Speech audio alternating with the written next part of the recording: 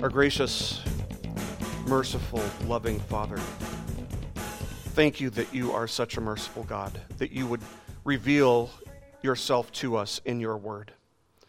And we ask, Lord, that as we study your word today, that Christ would be glorified, that we would see our need for Christ, and that we would live lives more fully devoted to him, not for our glory, but for his glory.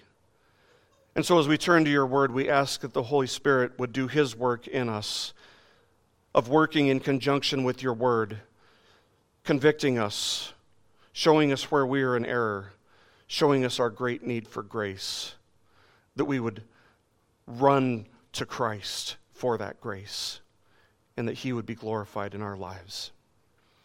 It's in his name we pray. Amen.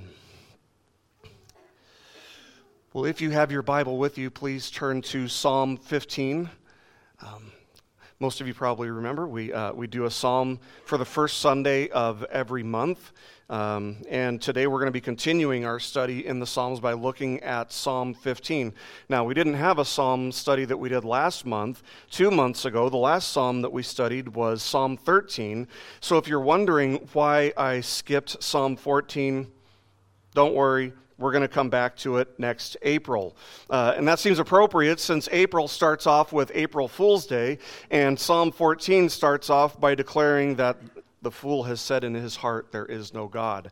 So, seems appropriate. We'll wait to do Psalm 14 until April. So today we're going to be looking at Psalm 15. And as you glance at this, you're going to see that this is a very small psalm. It's a very succinct, very short psalm. But I think we're all going to see today that this is a very convicting psalm. And it's a psalm that will send us straight to the cross. It's a short psalm, but sometimes dynamite comes in small packages. So I think we'll all benefit greatly from this, and this will be edifying for us. The way that this psalm is structured is very simple. It's very straightforward. The psalmist, who is King David, spends the majority of the psalm just providing the answer to a question that he uses to begin the psalm. So he starts off by asking a question. He spends the rest of the psalm just answering the question. Now we have to understand, as we do this, that when we ask questions are natural to us. We all ask questions. We have to understand that there's something within us that yearns to grow in knowledge, that yearns to understand how things around us are, how things around us work. We instinctively desire to learn and to grow in our understanding. I mean, as children, we asked our parents all kinds of questions. The most common one is probably why. And then the answer, comes, and then the question to that is why, and, you have an eternal string of whys, right? But as children, we all asked questions, commonly, all the time. And as we grew older and wiser, at least ideally grew wiser, we started realizing that because gathering information is important, we want to make sure we're gathering the right information. And to gather the right information, you have to ask the right questions. So asking the right questions is very, very important. If you buy a house, you want to make sure that you are asking questions, and not just any question, but asking the right questions. If you come across a friend who is distraught or crying, you may need to ask questions to find out what's going on with them, but you want to make sure that you're asking the right questions. If you want to enter into some sort of business partnership with somebody, you need to make sure that the potential partner and you are on the same page, and to determine that, you want to ask the right questions to make sure you're both working toward the same goal. See, when it comes to the most important things in life, we understand that we want to not only ask questions, but we want to ask important questions. We want to ask the right questions. And that's part of what it means to have wisdom and to have maturity. But with all the examples that I just gave you, I mean, there's an infinite number of examples. The reality is that in 100 years, those questions aren't going to mean a whole lot. In 100 years, the answers to those questions, as good as those questions might be, aren't going to be very significant. So if wisdom would deem it necessary and wise to ask the right questions about things that aren't going to matter for very long, how much more necessary is it to ask the right questions about things that will last for all eternity? And this is what brings us to the most wonderful thing about Psalm 15. It begins by asking the single most important question that any person at any time in any place could ever possibly ask. A question that goes beyond just here and now. A question that goes from the here and now unto eternity, dealing with matters of eternity. And that's the question that we see in verse 1. So let's look at Psalm 15, verse 1 together. It's a psalm of David. And the psalmist says, "O Lord, who may abide in your tent? Who may dwell on your holy hill?" Now, it might be tempting when we read that question to think that David is talking about visiting the tabernacle. But that is not the tent that David is referring to. And we can be sure of that because the average person wasn't allowed to go inside of the tent of the tabernacle. Only the priests were allowed to even come near to the tent of meeting, and only the high priest was allowed to enter into the Holy of Holies. Numbers 18:22 specifically instructed this. God said, "The sons of Israel shall not come near the tent of meeting again, or they will bear sin and die." So David was not talking about that tent. He's not talking about the tent of meeting when he asks this question. No, David is asking a much deeper, much bigger question here. He's asking, who could ever possibly be qualified? Who could ever possibly be allowed to enter into and to dwell forever in God's presence in heaven? There is not a more important question that a person could possibly ever ask. This is more important than asking yourself, what do I want to do with my life for a career? This is more important than asking what kind of training you'll need in order to have the career that you are striving for. This is the ultimate question. This is the pinnacle of all questions. What do I have to do to please God sufficiently, to please God enough that He would allow me to dwell in His presence forever in heaven?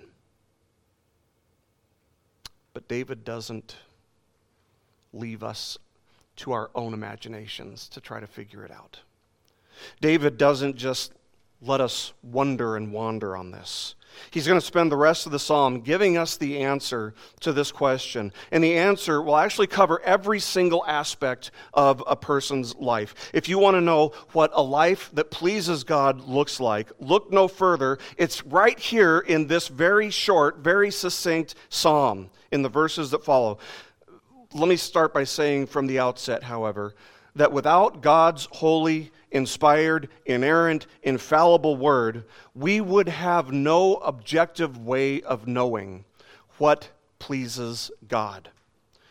We would only imagine God as our hearts desire Him to be, which would be 1 billion miles away from where the Scriptures actually tell us God is. How God is, who God is, what pleases God, what doesn't please God. Our imaginations would run wild on this, and there would be no objective answer without God's holy, inspired word. And the masses actually validate this for us, because while they reject the authority of the Scriptures and they live however they want, most people think they're going to heaven when they die. As Charles Spurgeon notes of this question, he says, "The unthinking may imagine it to be a very easy matter to approach the Most High," end quote. But we know that this is simply not the case, because His Word reveals for us that this is not the case. The truth is that the answer to this question, who is qualified to go to heaven and live in God's presence forever, the answer to this question is absolute. There are not multiple right answers on this, as if God's standards are subject to change from one moment to the next. No, his standards are absolute and unchanging. And that's what this psalm reveals very succinctly, that the standards that God requires for a person to go to heaven are absolute, and they're revealed right here in this psalm. The answer starts with a man or woman's personal character, but it also includes our speech, it also includes our conduct, it includes our values, and even the way that we both earn and use the money that we have. So let's move on to Psalm 15, verse 2, just the first part. He writes, this is the answer. He says, "He who walks with integrity and works righteousness." Let's just stop there and deal with those two things. These are two things. This is Hebrew poetry. These things run parallel to each other. But it starts with walking in integrity. Now, the English word integrity might be defined as the quality of being honest and having strong moral principles or moral uprightness. But that would force us to ask yet another question, and that is, how much moral uprightness, how much integrity does God actually require for a person to go to heaven? Where does he draw the line? Where's the line that God draws? Is it just arbitrary? Does it vary from one person to the next? No, it doesn't. The Hebrew word actually has stronger connotations than the English word integrity has. The Hebrew word is the word that often gets translated as without blemish. For example, we find this word in Exodus 12:5 when God instructs the Israelite, "Your lamb shall be an unblemished male, a year old." But this word can also, depending on the context, be translated as sincere or genuine. In this context, David is referring to somebody who doesn't just go through the motions. He's talking about somebody who doesn't just put on an outward act. He's authentic. He's a genuine person. The person that you see outwardly really is the person he is inwardly. His outward behavior lines up with who he is inwardly. You might say that there is just no deception on his part. He is who he is. They truly are as they appear to be. Now, having integrity here means that the walk that you have with God is the same outwardly as the one that you have inwardly. You're not just putting on a show. You're not just acting righteous depending on who you're in front of. No, whether you're in private or whether you're with a group of people, whether you're with Christians or whether you're with pagans, your behavior doesn't change. You just are who you are. Who you are inwardly is who you are outwardly. It indicates somebody who strives to uphold all the commandments of God, not just on Sunday morning when they go to church. No, he's the same person on Saturday night as he is on Sunday morning when he goes to church. The language that he uses with his church family is the same kind of language that he uses with his clients throughout the week. But his desire to uphold all the commandments of God isn't just kind of an intangible thing. It's not a root that bears no fruit. No, David says, after this, he says, he works righteousness. He works righteousness. So, the counterpart of this first part, he who walks with integrity, the counterpart here is that he doesn't just talk the talk, he also walks the walk. He's not upright inwardly and yet not active with his moral uprightness outwardly. To the contrary, his actions line up with his uprightness. To use the parable of the Good Samaritan, the man who will dwell in the presence of the Lord forever is the person who doesn't walk on the other side of the road when he sees somebody who's in need. Instead, he cares for his neighbor. He feeds the hungry. He gives water to the thirsty, and so on and so forth. And he does it all not for personal glory, but for the glory of God alone. He lives out what he claims to believe. To use biblical language, this is a man who understands that faith without works is dead. Faith without works is dead. Listen very closely to what James wrote, because James was saying that this is what a person who knows and is known by God does. He writes in chapter 2, verses 14 to 17 of James' epistle, he says, "What use is it, my brethren, if someone says he has faith, but he has no works? Can that faith save him? If a brother or sister is without clothing and in need of daily food, and one of you says to them, 'Go in peace, be warmed and filled,' and yet you do not give them what is necessary for their body, what use is that? Even so, faith, if it has no works, is dead, being by itself." So what David is saying here is that the person whom God will allow to dwell forever with him in heaven is the kind of person whose actions line up with what the person claims to believe. It's a faith that works. This person doesn't have a disconnect between who they are inwardly and who they are outwardly. They don't have a disconnect between what they claim to believe and what they actually believe. And this is the first answer to the ultimate question. But it's definitely not the only answer. David continues by showing us that the answer also relates to how a person uses their tongue. So let's look at the second part of verse 2 and the first part of verse 3. David writes, "And speaks truth in his heart. He does not slander with his tongue." Now, it's entirely possible that this is supposed to be seen as something of a contrast with the fool of Psalm 14, who says in his heart that there is no God. Such a person is a fool because he knows that he's lying to himself.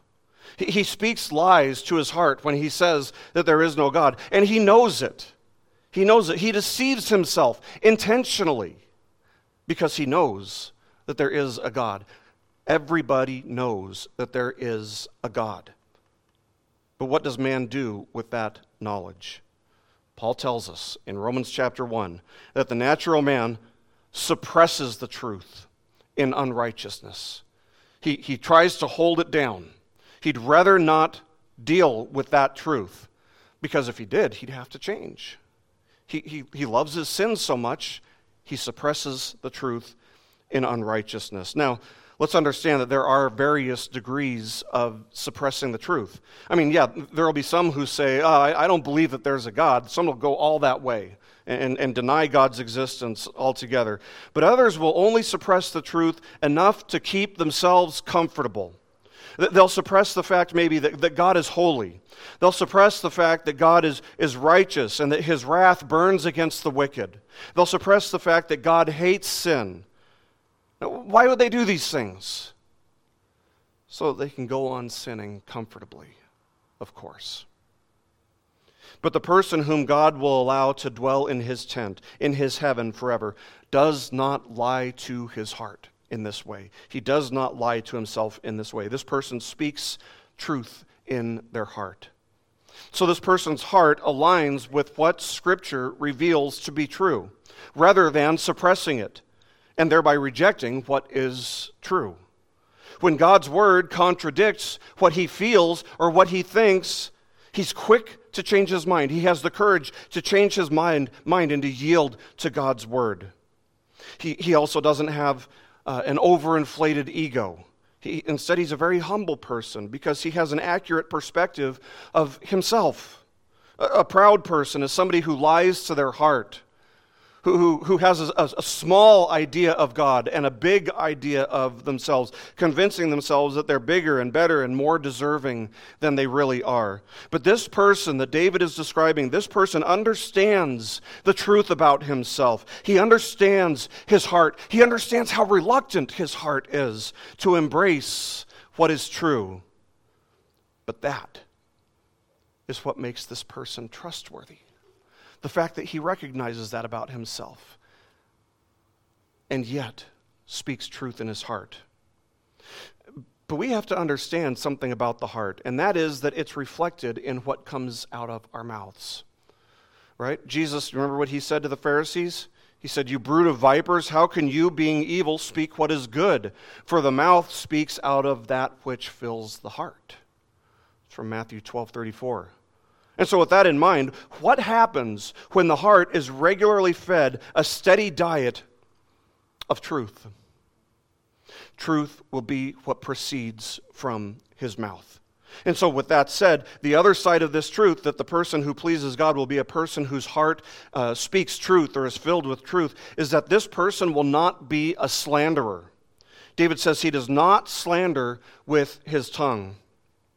Now, of course, that is absolutely, unquestionably true, but we should also recognize that we don't only speak with our literal physical tongues in our mouths. In our day and age, some people do more speaking electronically, through text messages or through social media or through writing blogs. So this principle certainly applies to all of those types of speaking as well. And in our day and age especially, where everybody's on social media, we would do really well to keep this in mind. But once again, let's consider what James had to say about this. He writes in James 1:26, he writes, "If anyone thinks himself to be religious and yet does not bridle his tongue but deceives his own heart, this man's religion is worthless." And he goes on to write this in James chapter 3, verses 5 to 8. He says, "The tongue is a small part of the body, and yet it boasts of great things. See how great a forest is set aflame by such a small fire, and the tongue is a fire, the very world of iniquity. The tongue is set among our members as that which defiles the entire body, and sets on fire the course of our life, and is set on fire by hell. For every species of beasts and birds, of reptiles and creatures of the sea is tamed, and has been tamed by the human race. But no one can tame the tongue. It is a restless evil and full of deadly poison." One of the things I've learned as I've grown older and wiser, hopefully, is that there is a lot of slander out there. It is so easy to slander somebody, to speak falsely about somebody, and there's a ton of slander, especially on social media. And I mean tons. Maybe because there's no direct oversight, nobody's really keeping count, nobody's really holding anybody else accountable. I don't know, but it is the easiest and it's the most common place for it to happen in our day and age. It's part of what makes social media, at least potentially, such a toxic, dangerous place. A dangerous place especially for children who don't have the wisdom, who don't have the life experience to know how to handle when they themselves are slandered or when they see somebody else being slandered. It's so prevalent. Slander is so prevalent in our day and age. It would just be easy for us to take the attitude that, well, it's just part of life. Slander is, it's not that big of a deal. I mean, everybody does it. It's par for the course, we might think. It's just the way it is. But we should understand that God takes slander very, very seriously. What's the 9th commandment? The 9th commandment is, "You shall not bear false witness against your neighbor." Slander starts with that, but it goes further in that it adds an aspect of malice. It's malicious. It's a deliberate attempt to verbally harm somebody's character, to verbally harm somebody's reputation. The person whose life is pleasing to God, on the other hand, the person whom God will allow to dwell in his presence forever in heaven, doesn't do this. But wait, there's more. Let's look at the second part of verse 3. It says, "Nor does evil to his neighbor, nor takes up a reproach against his friend."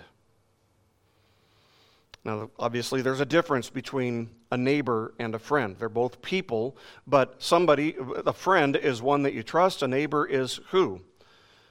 It's anybody, right? I mean, there's only a fine line, honestly, between seeking to harm somebody verbally with slander and seeking to harm somebody in some sort of physical way. And that's the direction that this invariably will go. It moves from a person's mouth to their actions. Because what comes out of the heart, or what comes out of the mouth, is what's in the heart. The person who's inclined to speak evil words will also be inclined to do evil actions, to perform evil actions. But who is my neighbor? Who is your neighbor? I mean, Jesus answered that, again, with the parable of the Good Samaritan. It's anyone. It's everyone that you come into contact with, including your enemies. So David is saying that the person whose life pleases God does nothing to intentionally seek the harm of his neighbor, either verbally or in some way physically. This kind of person not only doesn't slander his neighbor, he doesn't steal from his neighbor. He doesn't seek to harm his neighbor by physically assaulting him. He doesn't covet his neighbor's possession. He doesn't abuse the law to force his neighbor to pay for things that he wants. This is, by the way, why we regularly go to Planned Parenthood and protest abortion outside of Planned Parenthood. Because the children in the womb are our neighbors.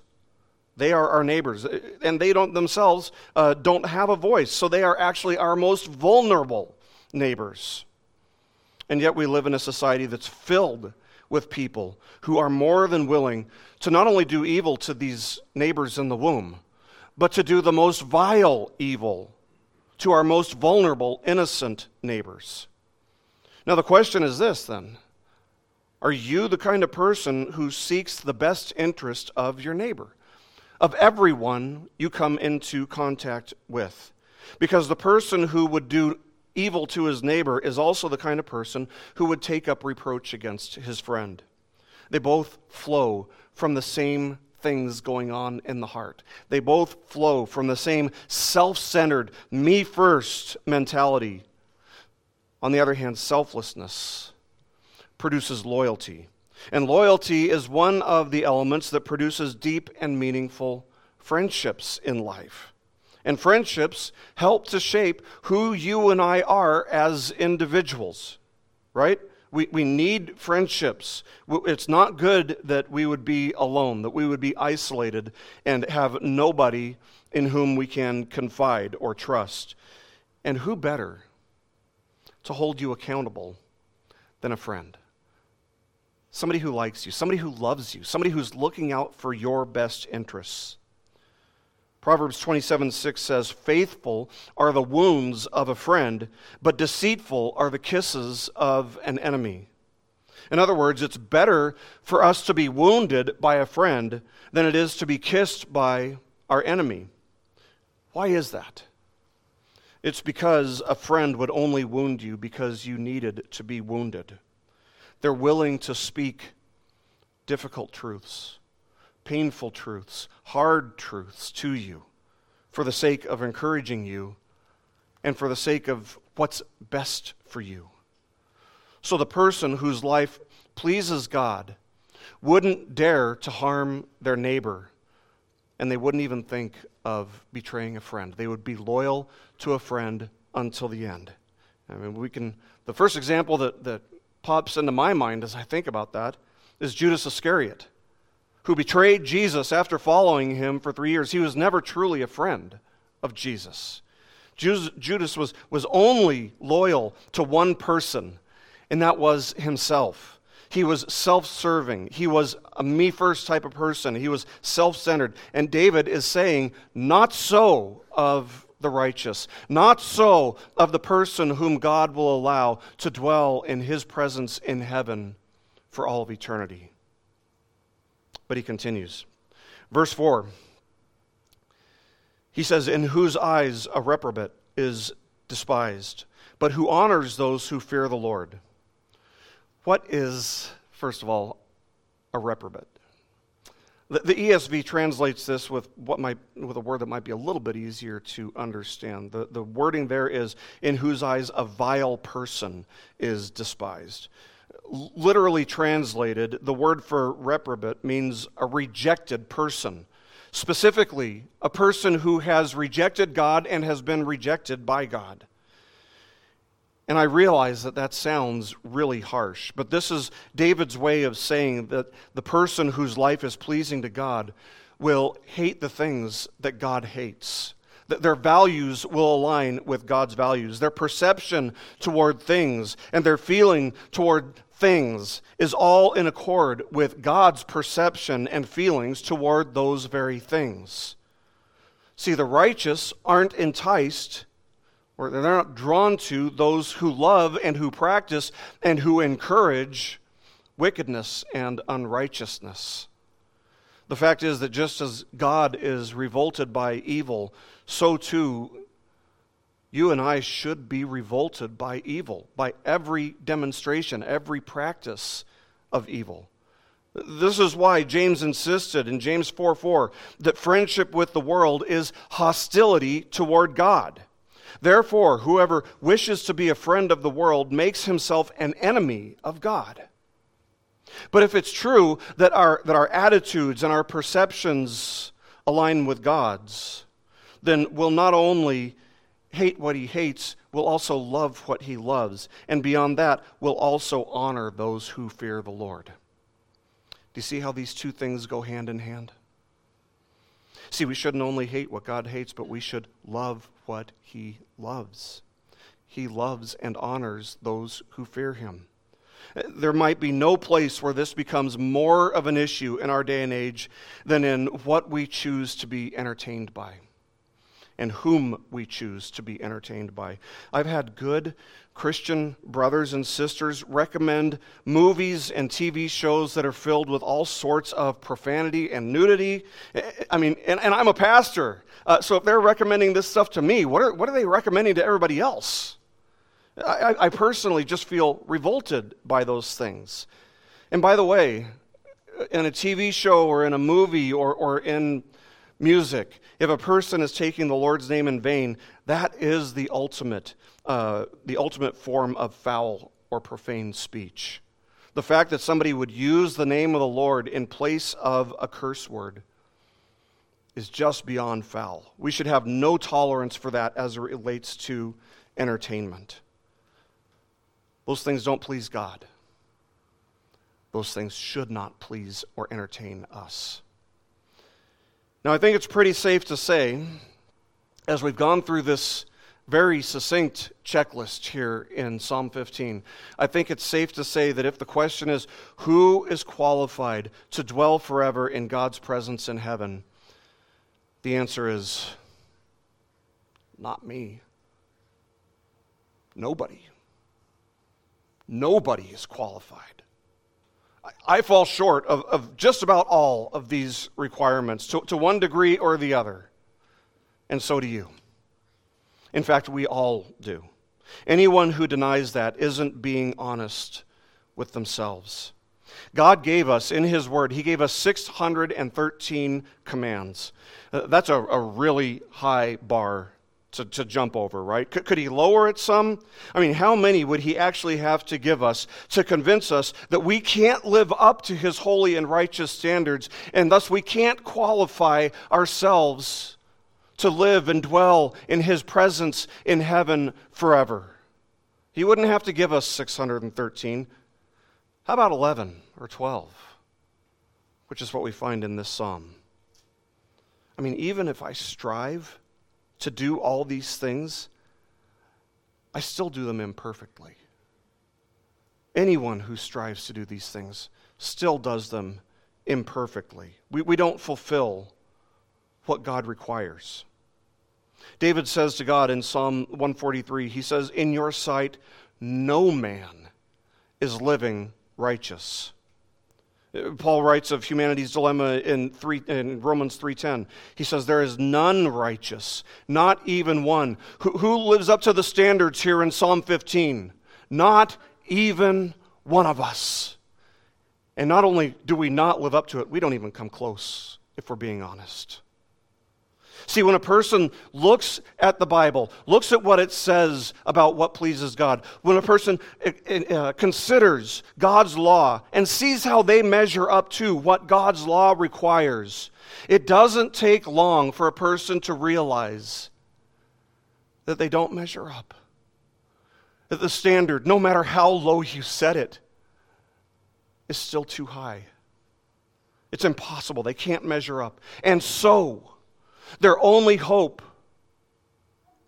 is to plead for mercy. To plead for mercy. And the good news is that God offers mercy. He sent his only Son, the Lord Jesus Christ, who did measure up to all these things. Because he was not only fully man, but he was also fully God.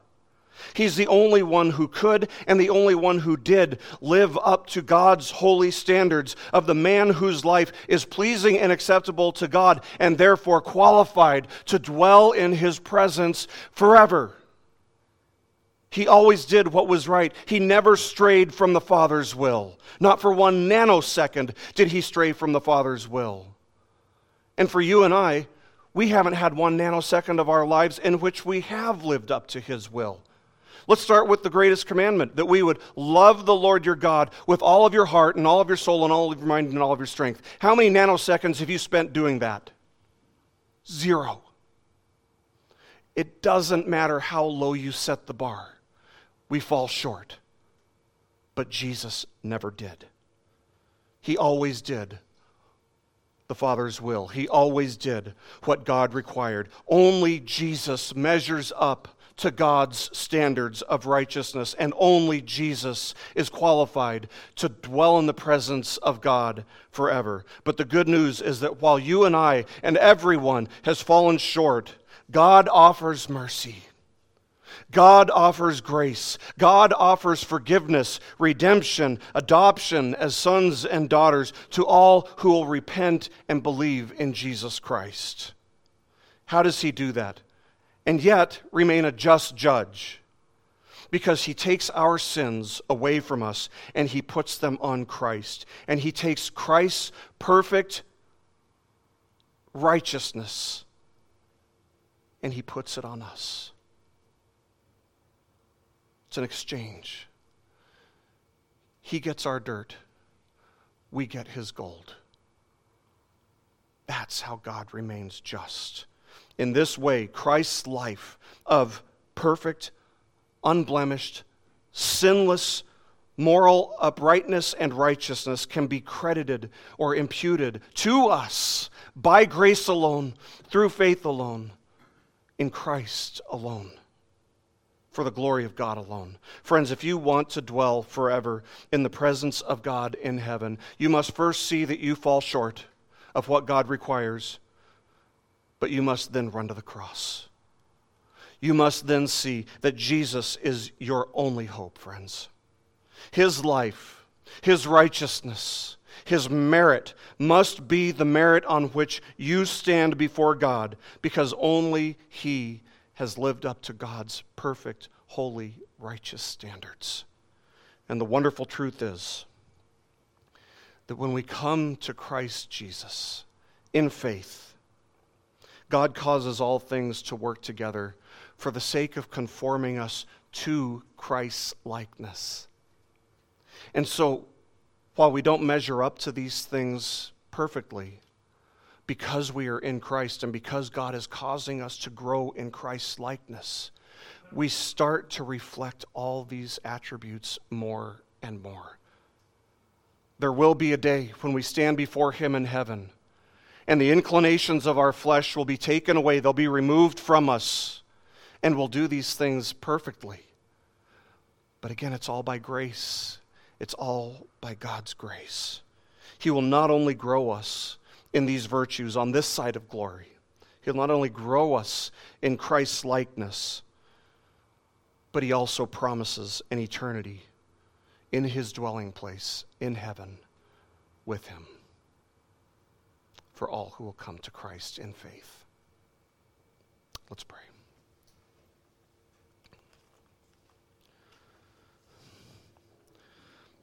Our most gracious and forgiving God, we thank You for Your word. We thank You that it reveals so clearly, so succinctly, how far we fall short of Your standards. How far we fall short of qualifying, based on our merit, to dwell in Your presence forever. And we confess to You that if we were left to our own, apart from Your grace, Lord, we would only grow in all these vices and non-virtues, that we would become less and less like Christ. But because You are causing all things to work together for those who are in Christ, that we would grow in Christ's likeness. We grow in accordance with Your plans in accordance with what you have ordained and decreed in your word. Thank you, Lord, for your goodness. Thank you for forgiving us. Thank you for grace. Thank you for mercy. Thank you for redemption. Thank you for adopting us as your sons and daughters. Not that there's anything in us that qualifies us, but you have imputed the merit of Christ, the perfect righteousness of Christ, to your people, in order that we may qualify to spend forever with you in your presence for the glory of Christ. We pray that on this side of glory, Lord, we would grow in Christ's likeness. Help us, Lord, to do that. We recognize that apart from your grace working in us, apart from the Holy Spirit working in us and convicting us and teaching us and growing us, we would be prone to wander. So we pray, Lord, that on this side of glory, that we would be light, salt and light in a dark world around us, all for the glory of Christ. In his name we pray. Amen. This message has been brought to you by BibleStudyPodcasts.org. We are a listener-supported ministry. If this is your first time listening to us, we thank you so much for joining us, and we ask nothing further from you. But if this is a ministry that you rely on for regular spiritual teaching, we do depend on your financial support to keep us going and growing. If you'd like to make a donation to BibleStudyPodcasts.org to keep us going and reaching thousands of people around the world, you can go to our website, BibleStudyPodcasts.org, and you can make a donation on the right-hand side by clicking on the support box. Again, we do rely on your support, and we thank you so much for your financial participation in this ministry, which enables us to continue in our mission of teaching timeless truths in these truthless times. God bless you. Thank you so much for listening today, and keep growing closer to Jesus. Take me deeper.